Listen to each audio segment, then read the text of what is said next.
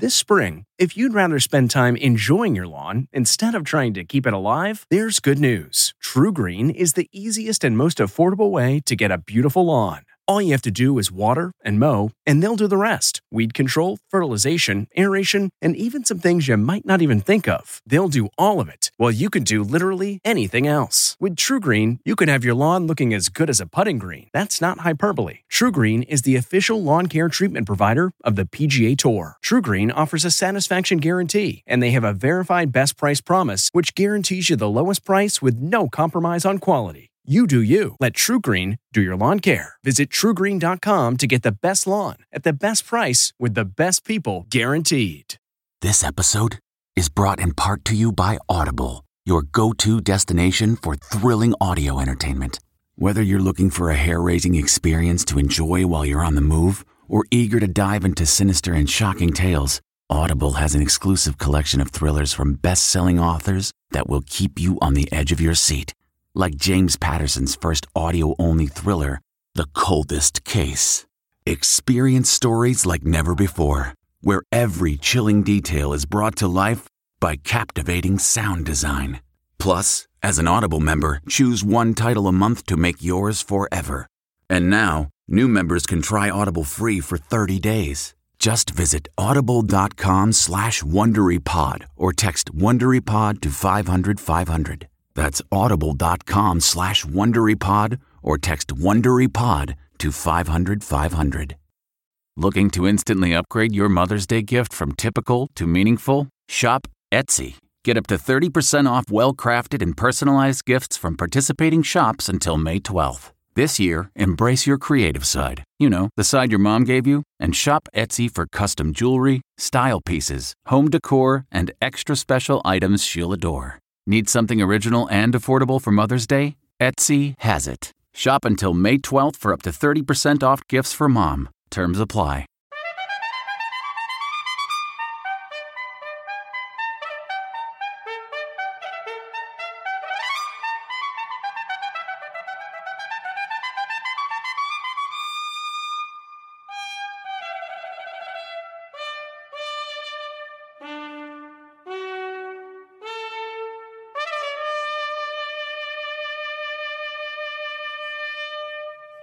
Good morning. Charles Osgood is off today. I'm Lee Cowan, and this is Sunday Morning. We're celebrating the 239th anniversary of the birth of our country this Independence Day weekend. It's also, though, the 150th anniversary of the birth of the U.S. Secret Service. Agents are always potentially in the line of fire, but we usually don't notice they're there. But the Secret Service has been standing out of late in ways its new director has been tasked to change. We'll take a look at those not-so-secret challenges for the Secret Service ahead in our cover story. Then, funny girl Amy Schumer is extending her funny bone into a whole new medium and still keeps her sharp wit as sharp as ever. Our Mo Rocca can certainly vouch for that. Between stand-up dates and having a hit TV show, Amy Schumer somehow found time to write and star in a movie. This is Amy. I think you butt dialed me. When you finished the script, did you have a moment going, oh my gosh, this is like my diary? This did feel different. This was like really pulling back the curtain, like what's really going on with this girl. Do you remember having me, Matt? Yes, I do. I'm so sorry. Later on Sunday morning, we go home with Amy Schumer. Did you just say I'm so sorry? What? Yeah. A slice of life is what Bill Geist found in a remote and seemingly unlikely place.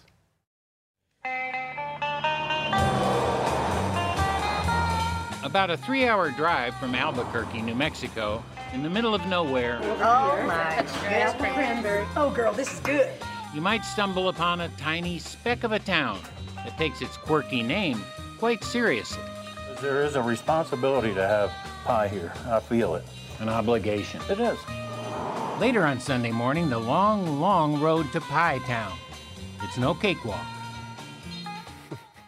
Rita Braver shows us the avid collector's most prized postage stamps.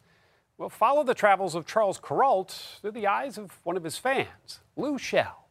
David Edelstein reviews a full weekend's worth of summer films and a lot more. Next, the Secret Service in the line of fire. And later, I got in a boat and shot pictures of alligators. Following Charles Kuralt's Trails and Tales. Welcome to Play It, a new podcast network featuring radio and TV personalities talking business, sports, tech, entertainment, and more. Play it at play.it. The U.S. Secret Service is on high alert at the White House this 4th of July weekend. Of course, special agents are always in the line of fire. But the kind of fire the agency is under right now is something else entirely, as we're about to see in this morning's cover story. It was raining at the White House in March of 1981, and U.S. Secret Service agent Tim McCarthy had just bought a new suit. And it was not the typical polyester suits. If this was a real good suit, it was raining. He splurged. I did. And, hoping to stay out of the drizzle, he and another agent flipped for who would accompany President Ronald Reagan to the Washington Hilton. We flipped a coin, and I went, which was fine until I got shot. Mr. President! John Hinckley Jr. fired 6 shots in a matter of seconds, all aimed at the president. All I saw was what I thought was a flash of the gun and exactly where it was coming from. What did you do? You heard it, you turned toward it? And I knew where the shot was coming from. There was no doubt in my mind, and I turned in that direction. And just made yourself as wide as you could? Yeah, kind of. McCarthy blocked the bullet with his own chest. It hit my rib, went down through my lung, liver, and diaphragm, and ended up my lower back. No agent has taken a bullet for a president since. And yet, to this day, McCarthy still regrets that one of Hinckley's shots got by him.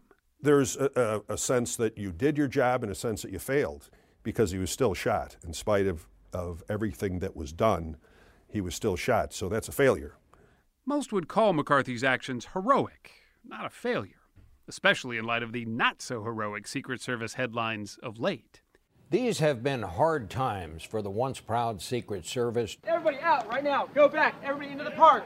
Right in September, an Army veteran carrying a knife made it over the White House fence and all the way to and through its unlocked front door. That lapse in security followed some lapses in judgment. 3 years ago, a group of agents were disciplined for inviting prostitutes to this hotel ahead of President Obama's trip to Colombia. And then just 4 months ago, agents coming back from a night of drinking were seen disrupting an active bomb investigation. We don't have an alternative. We've got to fix this. Elijah Cummings, the ranking Democrat on the House committee that oversees the Secret Service, is one of many Capitol Hill critics demanding that the agency get its act together. A large part of the Secret Service effectiveness is the image and the reputation. And people believe that they cannot pierce their protective veil. If something tragic happens to the most powerful and influential leader in the world, that's a national security problem. The paint is barely dry on the door of the man brought in to fix the mess. Joe Clancy, a 27-year veteran agent who was once head of President Obama's protective detail. Any mistake that we make is critical. We have a zero tolerance for failure. We can't make mistakes. Are you confident that what you've done since taking over will prevent any more missteps? Well, there's no guarantees, and every day all of us wake up with that concern. Those who want to do harm to any of our protectees, they're working just as diligently as we are. His first order of business, better training. Hands up, sir. Hands up. Hands up. Get back. Recruits spend weeks at this Secret Service facility outside Washington. Fence jumper drills have now taken on particular urgency. Jump in! Jump in! In addition to the uniform division, right there. Secret Service attack dogs like Rocky train here too. Bring the dog to me! Bring the dog to me! It's all about doing better next time. Bill Glady helps train dogs to attack the attackers, like this. We've got to expose the dogs, the handlers, the officers or the agents to different scenarios every day to make sure that we're consistently ready, because the bad guys will change. There are mock-ups of Air Force One and Marine One here, and Clancy has asked Congress for $8 million to build a full-scale replica of the White House here too, to replace the parking lot they train in now. We would like to have that so that our people can train with the same exact distances, same type of fountains and bushes. History, however, shows that most attacks come outside the White House. In Dallas, Texas, 3 shots were fired at President Kennedy's motorcade in downtown Dallas. Seared into the nation's memory is that awful day in Dallas in 1963, and the quick thinking of Special Agent Clint Hill. I can still see Clint Hill climbing on the back of that vehicle and forcing the First Lady, Mrs. Kennedy, back into her seat and then lying prone over Mrs. Kennedy. Mr. Ford was surrounded by his usual complement of Secret Service agents. When Gerald Ford was shaking hands in Sacramento, it was Special Agent Larry Buendorf who tackled Lynette Squeaky Fromm, a member of the Manson family, during an assassination attempt in 1975. Unbelievably, just 17 days later, another would-be assassin tried to gun Ford down outside a San Francisco hotel. My God, there's been a shot. There's been a shot. I mean, it takes a lot to be an agent. It takes a different type of person. Alan Bilodeau, at one time assigned to protect Vice Presidents Dick Cheney and Joe Biden, now runs assassination drills, like this one. I think a lot of people have a hard time sort of wrapping their heads around why someone would be willing to take a bullet for somebody else. It's a heavy toll on not you personally as an agent, but also your family. And just the job description, as you just said, try explaining that to your family, what you do every day on the shift. It's tough. Remarkably, just one agent has been killed while protecting a president, President Truman. The officer was Leslie Kofelt. He was standing post right here. It happened across the street from the White House. Truman was staying here, President Truman. He was staying right there. He was staying in the Blair House from 48 to 52 as they were refurbishing the White House. 2 Puerto Rican nationalists tried to fire their way into Blair House. Kofelt was mortally wounded, and yet, not thinking of his own injuries, stood up and braced himself so he could steady himself and took a shot and hit the assailant in the ear, as I recall. But rarely are they in the spotlight. Instead, Secret Service agents are generally on the fringes of history, those unknown faces in the crowd who have a front row seat to world events. When you're on the job, you're thinking 2 feet in front of you. You're not thinking about history, and you're not thinking about speeches or anything along those lines. You're looking for where the next threat may be. It was Abraham Lincoln who created the Secret Service 150 years ago. And ironically, it was on the very day he was assassinated. But he never intended the Secret Service to protect him or the office. Its sole purpose back then was to battle the rise of counterfeit money, which by 1865 amounted to as much as 1/3 of all the money in circulation. Today, fighting counterfeiters remains its primary investigative mission, although now it includes hacking and data breaches as well. Most of what these agents do well, we'll likely never know about. And while it may be struggling with current problems, the past 150 years shows the Secret Service has had more successes than failures. It's up to us to live up to that legacy that those who came before us left us, and the people that we have coming on board I think the American people would be proud of. As for Tim McCarthy, he never did get his new suit back. He's now chief of police in Orland Park, Illinois. See you, Casey. He knows it's what he did that day, 34 years ago, that still stands for the best of what the Secret Service can be. Did you feel like you were a hero? No. Well, I thought he did my job. That was most important to me. What I take away from it for the rest of my life is that when I was called upon to do my duty, I did it. Next. It became rare. There's only 2 of them in the world. Avid collectors coming up. Post-haste. Welcome to Play It, a new podcast network featuring radio and TV personalities talking business, sports, tech, entertainment, and more. Play it at play.it. Fireworks for the 4th, the perfect postage stamp for this holiday weekend. Those who study stamps are called philatelists. It's a pretty good cocktail party word. And Rita Braver has been talking to one of the most enthusiastic collectors of all. Welcome aboard the Martha Washington. Come ahead on board. Step aboard. Captain David Robinson, not only loves piloting his tour boat down the waterways of Richmond. And that's how Richmond got its name, named after Richmond, England. This particular one was an original David Robinson find. He also loves all things Virginia, especially his stamps. I have some stamps here from the Confederacy, and this is the first Confederate stamp. It had Jefferson Davis's picture on it. He first started collecting at the age of 10. What made you stick with it? Girls. Girls? Because I found Wow. I found that I could make money buying and selling stamps, and the having of money translated into the geeky kid being able to get the girl. Had money to take her out. Absolutely. He's been collecting ever since, and recently made his biggest find ever. But the story really begins in 1918, when the U.S. Postal Service issued a stamp in honor of the Jenny, a World War I era biplane. The stamp was red and blue. And they printed one with the blue upside down. One sheet? One sheet. Those stamps are now worth millions, and far out of reach for people like David Robinson.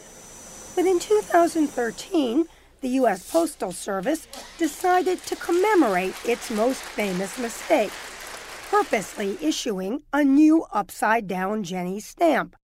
And then the Postal Service did something really tricky. They announced they printed 100 with the airplane right side up. And those, of course, became the ones to have. Yes, and all of a sudden, the stamp collecting world is shaken upside down.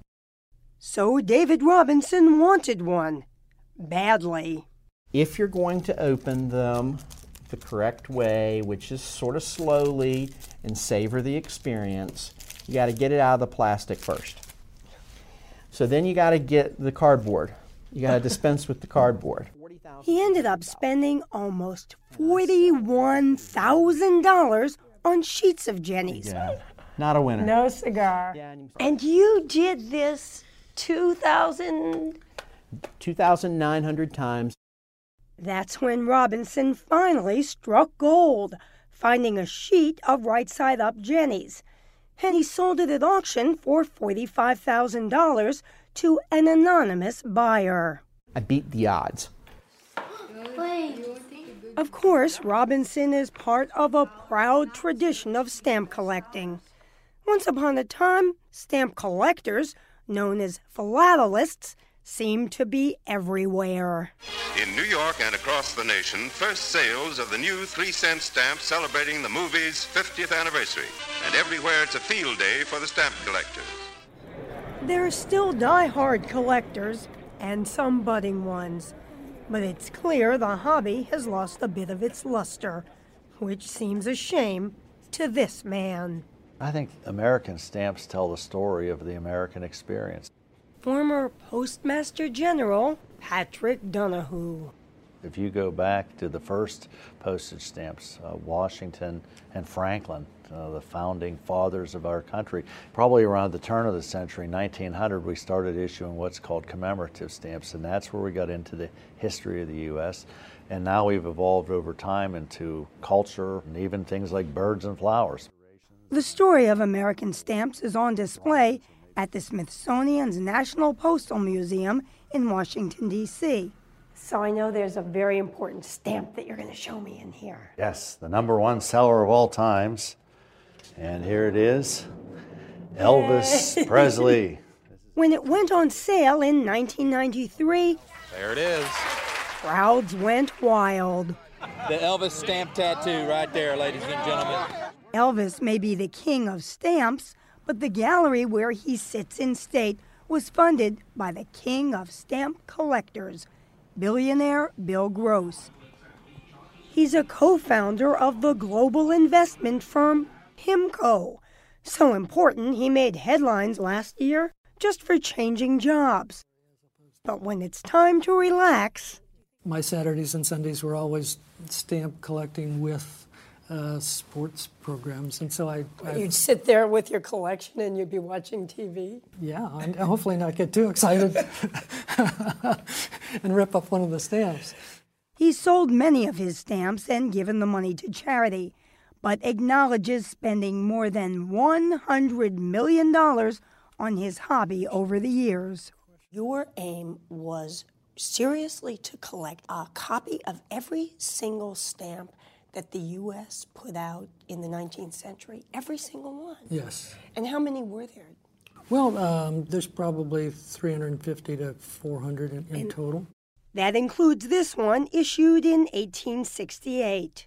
Doesn't look that interesting, does it? But only 2 exist in the whole world. And he also got his hands on a more recent rarity that might look familiar. Remember that anonymous buyer of David Robinson's big find? This one, that, as you can tell, is right side up. And so I call it the inverted. That's right. Bill Gross was the winning bidder. Did I know what it was worth? Absolutely not. I simply knew that maybe at some point it could be worth $100,000. Please accept my thanks for letting me show off the greatest city in America. Thanks for coming out. David Robinson, back captaining his boat, doesn't care if Gross makes a profit off the deal. For him and his wife, it's not really about the money. We're famous. Gail and I are written into philatelic history now. Our picture was on the front page of Lynn's Stamp News. For someone like you, this is a really big deal. It's the pinnacle of stamp collecting, is to make an original discovery like this, and basically every stamp collector in the world for a few weeks, I want to be him. Like my mom was one of those moms that was like, you don't need to shave above your knee. A head? So here up, I was just a werewolf, like just... The outspoken comedy of Amy Schumer. But first... Oh, girl, this is good. Dessert in the desert. As easy as pie. Welcome to Play It, a new podcast network featuring radio and TV personalities talking business, sports, tech, entertainment, and more. Play it at play.it. This is a true holiday slice of life. As good as all these pies look, imagine shelves and shelves of them. That's just what Bill Geist found in his slice of the American Southwest.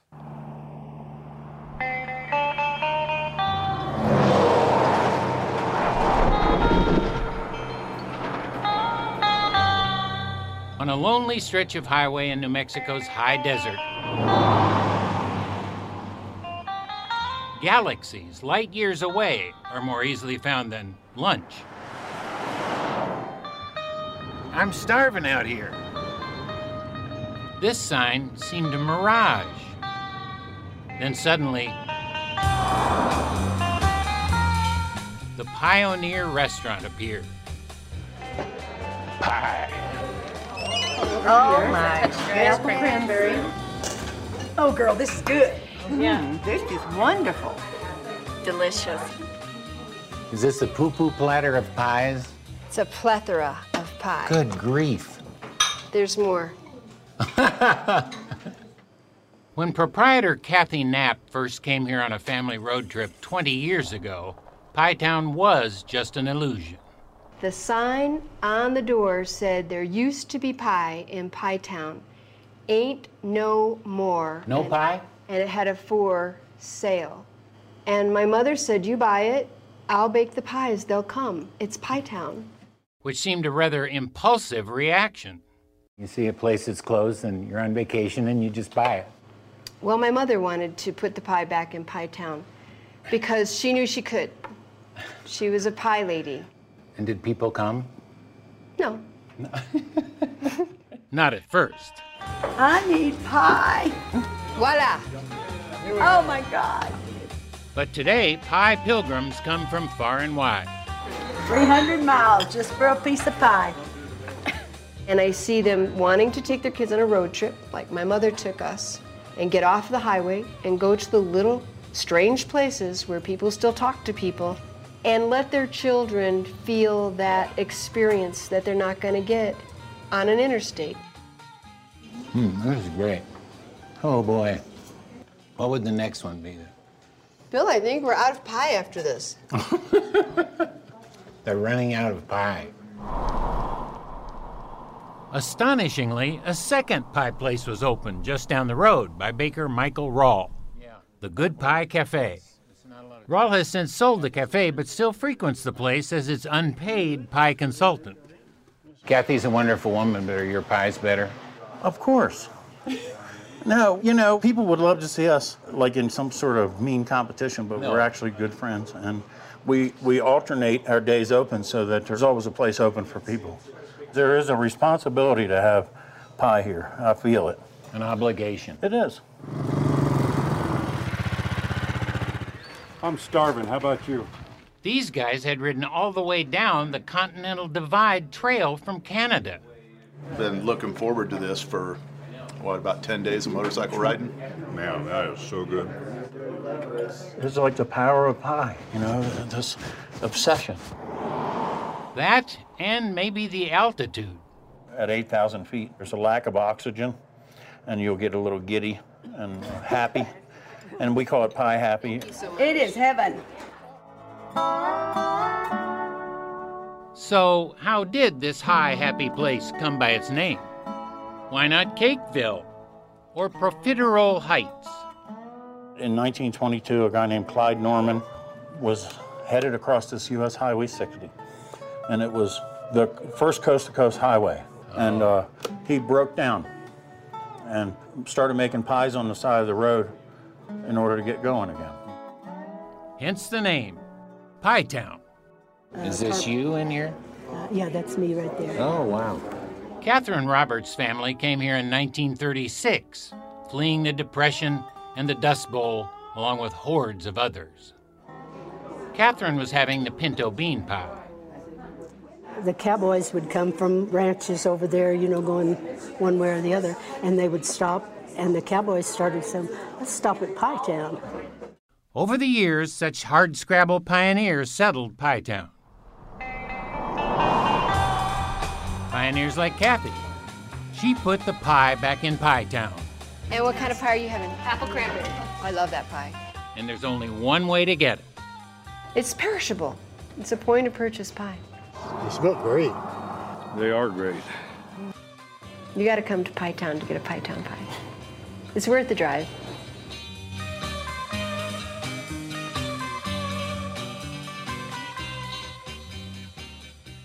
Next, one man, 669 rescued children. Welcome to Play It, a new podcast network featuring radio and TV personalities talking business, sports, tech, entertainment, and more. Play it at play.it. It happened this past week, the passing of a World War II era hero who spent much of his life unrecognized. For we learned of the death outside London this past Wednesday of Nicholas Winton. A stockbroker by trade, Winton went to Czechoslovakia in December of 1938 to try and save the children of refugees fleeing Nazi Germany's advance. A mission for which he admitted to 60 Minutes last year he had no relevant experience. I work on the motto that if something's not impossible, there must be a way of doing it. And find a way of doing it, he did. Beginning in March of 1939, Winton arranged, through bribery and guile, to have 7 trainloads of young refugees pass through Germany to Holland, where a ferry carried them to safety in England. Their parents had to be left behind, most never to be seen again. In all, Winton saved 669 children, most of them Jews. In the years that followed, Nicholas Winton resumed his quiet stockbroker's life, his wartime exploits coming to light many years later, only after his wife discovered a hidden notebook detailing his rescue efforts. Could you stand up, please? On a 1988 BBC broadcast, he was reunited with many of the, by then middle-aged refugees he had saved. Thank you very much indeed. And in 2003, he was knighted by Queen Elizabeth. In that 60 Minutes broadcast, he was asked why he had kept his selfless deed secret for so many years. I didn't really keep it secret, I just didn't talk about it. Nicholas Winton was a remarkable 106 years old. This is absolutely one of the birthplaces of our nation. Coming up, Steve Hartman finds history at the drugstore. Welcome to Play It, a new podcast network featuring radio and TV personalities talking business, sports, tech, entertainment, and more. Play it at play.it. It happened here. That's the proud boast only an expert can make about some obscure spot and how it's linked to some historical event. But it's just the kind of expert our Steve Hartman has been following around. This week, I went searching for the birthplace of America in a Baltimore Rite Aid. Yeah. Could it be in the Photoshop? No, I think it was closer to that end. Yeah. Could it be down here at Pharmacy? Probably closer to this end. Andy Carroll, a faculty member at Chapman University, Could be with mascara. is the one who discovered the historical significance of this particular spot of land. But it's essentially in this vicinity, in this area. There's a whole world out there waiting to be found. I mean, these sites exist in cities and towns across America. What Andy does, for fun, is research events that have been mostly forgotten, then tracks down exactly where those events happened. Like this California apartment building, where the man who invented the electronic television did his first experiments. Or the Iowa laboratory, now parking garage, where the first American car was built. Or the New York street corner, where the first cell phone call was made. I love the idea that people walk past these places every day having no idea that this extraordinary event took place right in their own neighborhood. This is it. His latest discovery centers on nothing less than the Declaration of Independence. There are several versions of the Declaration, but this version, printed a few months after the original by a woman named Mary Catherine Goddard, played a crucial role in the war, which we were losing at the time. Congress was literally on the run, and they wanted to send a message that the country was still united, far from beaten. And so Mary Catherine Goddard distributed this new Declaration of Independence, but this time it had all the signers It's listed. The first time we saw all the signers. Exactly. Was on her copy. On her copy. And I think it helped solidify and really rally the nation at a time when it was desperately needed. Which brings us back here. This is where it happened. To the makeup aisle at Rite Aid, likely site of Mary Goddard's print shop. This is absolutely one of the birthplaces of our nation. You're saying that in front of the lipstick. Right. But that's sort of the beauty of it, no pun intended. I mean, it is that these places are hidden. Ironically, right near the Americana display. We are, I know. It actually is very fitting. So to honor the woman who helped make our picnics possible, Andy installed a plaque inside the drugstore. But more importantly, Andy hopes her story, this story, reminds people that you don't need to go to the Smithsonian to go back in time, that there may be a lot of history right under your massaging gel insoles. Next, Go to class. Amy Schumer, strictly for laughs. Welcome to Play It, a new podcast network featuring radio and TV personalities talking business, sports, tech, entertainment, and more. Play it at play.it. I don't think bragging's cool. Are you okay? You're like choking. No. Are you allergic to talent? Hi. It's Sunday morning on CBS, and here again is Lee Cowan. That's a funny girl Amy Schumer on the stand-up circuit. She's been a big hit on TV as well, and now she's bringing her provocative brand of comedy to the movies. Mo Rocca has our Sunday profile. If I take my clothes off with a guy, I'm like, you're welcome. And he's like, is that cellulite on your foot? And I'm like, maybe. Why is sex such great source material? Because it's an opportunity to be really honest about something that a lot of people aren't being open about. If you can be that honest about something that's so seemingly forbidden, because that's when the most ridiculous stuff happens. You're boom, man. We have to get a shot of this. He's just like, it's just like slowly, like, I'm like, sir, as soon as I start talking about sex. Amy Schumer will tell you exactly what's on her mind, as she did recently at a sold-out show at New York's Beacon Theater. I'm a good person, I swear to God. I adopted a rescue pug this week. Right? Oh, wait, no, I'm sorry. I bought a pair of Uggs. What did I say? Just in the last few months, things have changed so much for you. Totally. I feel like for 11 years I've been like just little steps. But now it feels like I went from this one level to just like took a giant leap. From now on, we need to just keep it professional. And now she's starring in a movie that she wrote. What are your plans? Dentist. Is that true? No. In Trainwreck, Schumer plays Amy, a girl who really doesn't seem to want to settle down.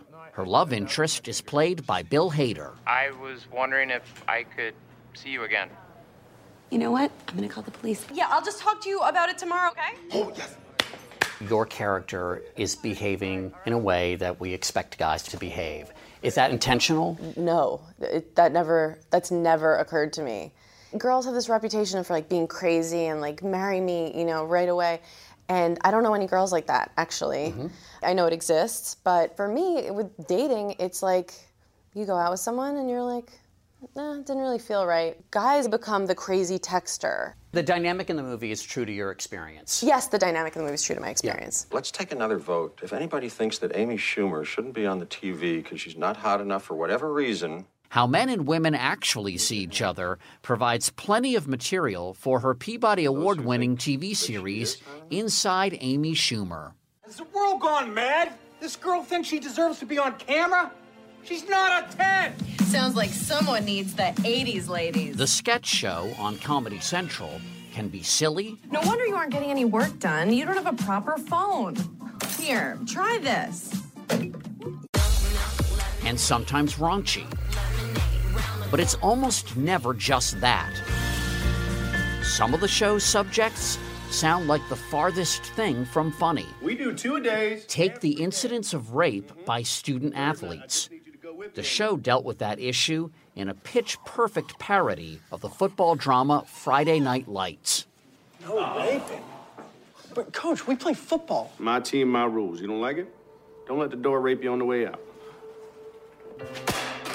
The statistics on girls getting raped in colleges is unreal. It's horrible. How about just backing off this whole no raping thing for now? We think this is funny, and also maybe a girl will see that this happened to, and she'll feel less alone. Maybe a guy see it and think it's not cool if the girl was sleeping, and it's not cool if I film it. Maybe that'll get in there. What if it's Halloween and she's dressed like a sexy cat?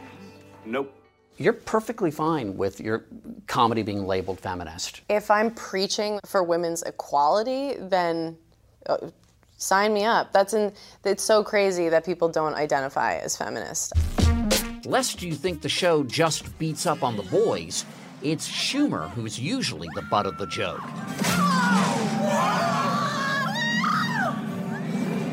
I got it now, girl! Playing sad sack and soused with equal relish. This wedding is slamming. Okay, you guys, let's dance. It seems like you're harder on no one more so than white girls. Yeah, well, they're the worst. They're the worst. Take any subway anywhere and you'll be very bummed out by overhearing all of their conversations. Kim Caramelli writes for the show. You have nail polish on your knee.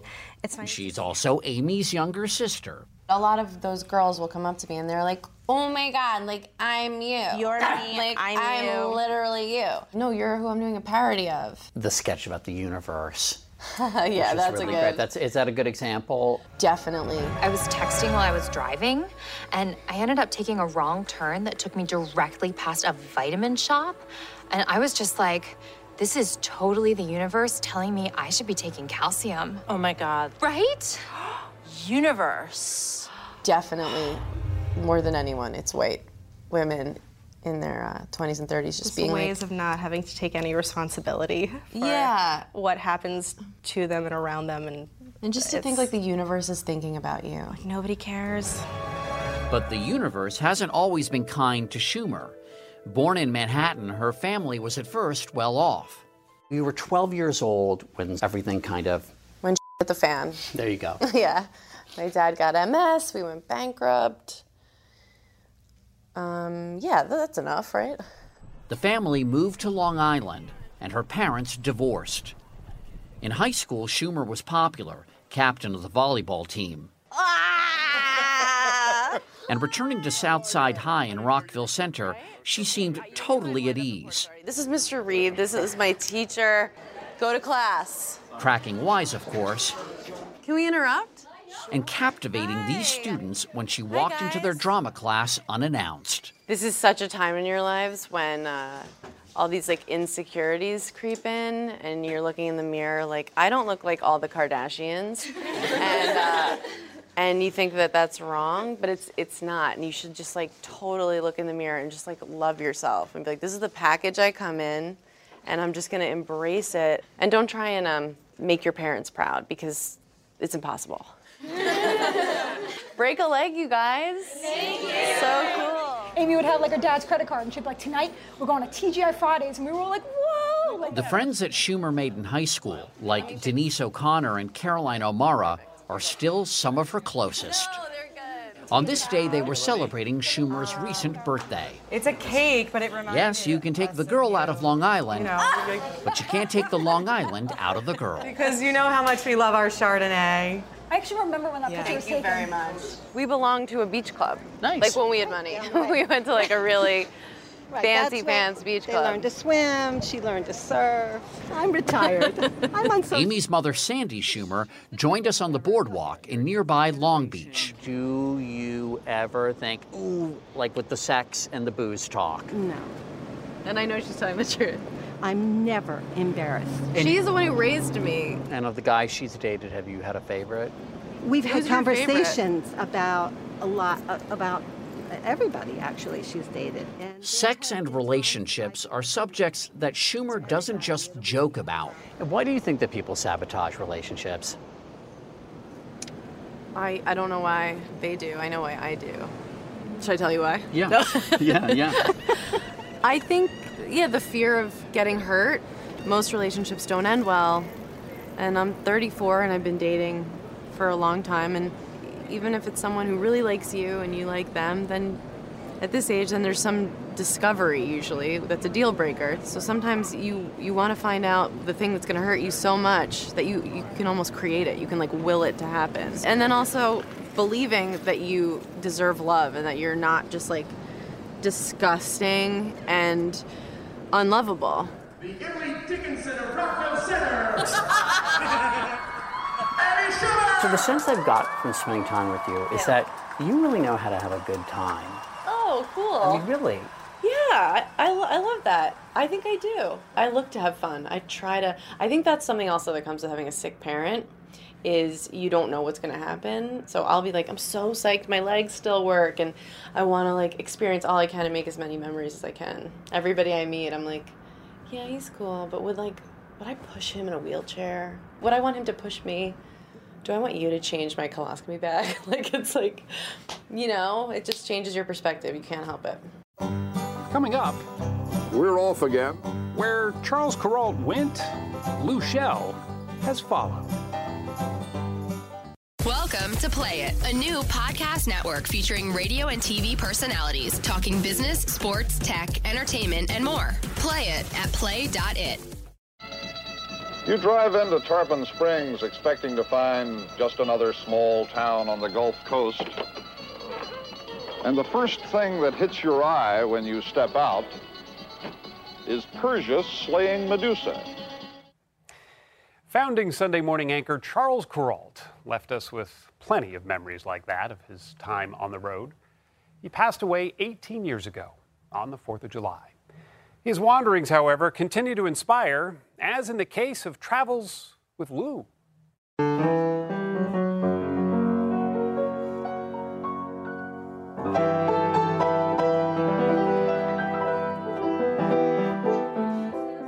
My name is Indaloo Lambert Shell, and I live in Chatham, Alabama. Lou Shell's life in Chatham, Alabama was pretty busy and full. She played the piano in her church, taught school, enjoyed her children and her grandchildren. She never really had the urge to wander too far from home until I read Charles Kuralt's book. I gave it to my husband as a Christmas present. the book was about Charles Kuralt's favorite American places. We're off again to meet a few people on the back roads of America. Many of which he'd visited while on the road for CBS News. And we read the book, thought how wonderful to do something like that when he retired. When her husband of 52 years died, Luchelle thought that her dream of going on the road had died with him. But at age 77, she realized it had not. I asked my 4 children to come to lunch and told them that I would be spending their inheritance. And their reply was, "Mom, go for it." She decided to spend a month in each of Kuralt's favorite spots, rearranging his itinerary so that she and her sister Janie might drive from place to place. On the 1st of January 2011, they set out. My driveway was filled with neighbors and friends and family, and I always say a few doubters. And I get in my car and pull out of my driveway with a police escort. First stop, New Orleans, Louisiana. The scenery, so different. And of course, you can always eat your way through. Then, Key West in February, what could be more perfect? We got key lime pie with meringue 4 inches tall. Charleston, South Carolina. I got in a boat and rode through a former rice field and shot pictures of alligators. And Blowing Rock, North Carolina, where her piano playing skills made her feel right at home. We arrived there April 1st and it was snowing. And I played the piano for a church there on Easter Sunday. New York City, the Big Apple, was their next destination. We rented, I suppose you'd call it a loft in a brownstone in the Bedford-Stuyvesant area of Brooklyn. As they had everywhere they went, Lou and Janie made good friends. Roy and David were their Bed-Stuy neighbors. They would sit out on their steps in the afternoon and we visited with them, and I felt like became very good friends with them. From New York, they headed north to Woodstock, Vermont, and Boothbay Harbor, Maine, where sadly Janie was taken ill and had to go home. Undaunted, Lou set her sights and her GPS for Ely, Minnesota. I figured it was like 1,700, almost 1,800 miles. When I saw the Ely sign, I said, "Thank you, Lord," because I was there perfectly safe and sound. Safe and sound, she drove on to Twin Bridges, Montana, and then by ferry to Ketchikan, Alaska. Last stop, Taos, New Mexico. I always have difficulty saying Taos, and everybody told me, think house. So I automatically think house before I say Taos. 13,000 miles and nearly a year after her journey began, Luchelle arrived back in Chatham. The same people that lined the driveway the day I left were in my driveway the day that I returned home. We've got the little book display over if you want to. With so many stories to tell, Lou decided to write a book. She'd never done that before either. I said before I left, I know you don't put extra verses in the Bible, but I added an extra verse. The Lord protects old ladies and crazies. And I just fit into both of those categories. We like to think Charles Kuralt would have been pleased to meet Luchelle there in Chatham, Alabama.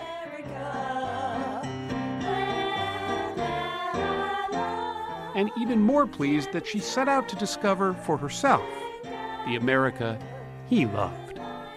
There are just wonderful, talented, gracious people everywhere, and I met them. and I would do it again tomorrow.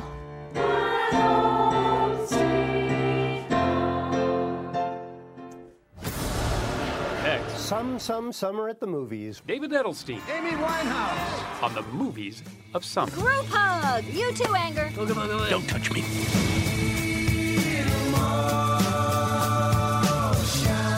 Welcome to Play It, a new podcast network featuring radio and TV personalities talking business, sports, tech, entertainment, and more. Play it at play.it. This holiday weekend is a big movie-going weekend, and our film critic, David Edelstein, has suggestions galore. Summer at the movies when there's no vaccine against raging sequelitis or superhero-osis. So here I am to help strengthen your immune system. I'm Joy. This is Sadness. For Pete's sake, I hope you've seen Pixar's Inside Out. We're Riley's Emotions. Well, the hell with Pete, for your sake. Because this madcap dramatization of a sad 11-year-old girl's mind is a new pop culture touchstone. It's going to help sad girls and boys and grown-ups who grew up from them for as long as there are movies. Otherwise, you're stuck with sequels. Jurassic World, which at least has killer effects. Ted 2, Terminator Genesis, Magic Mike XXL. The latter, by the way, is not a Roman numeral. Channing Tatum's Mike is a stripper, so it means size matters. The film is actually very fun. Transforming the Original, a morality play about how capitalism turns sex into a soulless commodity, into a ramshackle road comedy with good dancing and tanned, toned torsos driving ladies into paroxysms of lust. Terminator Genesis is terminally lousy, though it does earn props for making something old look new, and also old, using old-timer Arnold Schwarzenegger, but changing the timeline to set up fresh sequels, taking an already convoluted premise and adding more convolutions. The 1984 John sent you to, it no longer exists. And if you have no idea what I'm talking about, lucky you. I now pronounce you teddy bear and wife. Now run, don't walk away from Ted 2, the smutty giant teddy bear's quest to be legally recognized as a person. Do you consider yourself to be human? Objection sustained. No, the witness can't object. Overruled. Sidebar. Guilty. Speculation. Hearsay. Bailiff. Briefcase. Disregard. In my chambers. Stop Beaver on the witness. Arrest. We could totally be lawyers. Bang. Not this time, teddy bear. Let's get off the beaten multiplex path. Look out for director Ken Loach's rousing Jimmy's Hall, a sort of period Irish commie Footloose. And what's not to like about that? And amazing documentaries like Amy. Amy, just give us a smile and then we can turn the camera off. Do you promise? Which makes alternately thrilling and depressing sense of arguably the most soulful vocalist of the last quarter century, Amy Winehouse. But I don't think I'm going to be at all famous. I'd probably go mad, you know what I mean? I would go mad. I haven't yet seen Ant-Man or Minions, but I can say the Amy Schumer sex comedy Trainwreck. I know she was Sunday Morning's profile this week, but I feel bound to add my wise and discerning critical imprimatur is crazy brilliant in anatomizing certain female defense mechanisms. Best sex that you've ever had, guy, is in jail. You know what I mean? Yeah, but I've been thinking about maybe reaching out to him. Stop. Trainwreck is what keeps up my spirit amid the sequelitis of summer, a sign that some trains are on the track. I'm Lee Cowan. Thanks for joining us. We hope you have a happy and safe rest of your holiday weekend. If you like CBS Sunday Morning with Jane Pauley, you can listen early and ad-free right now by joining Wondery Plus in the Wondery app or on Apple Podcasts. Prime members can listen ad-free on Amazon Music. Before you go, tell us about yourself by filling out a short survey at Wondery.com/survey.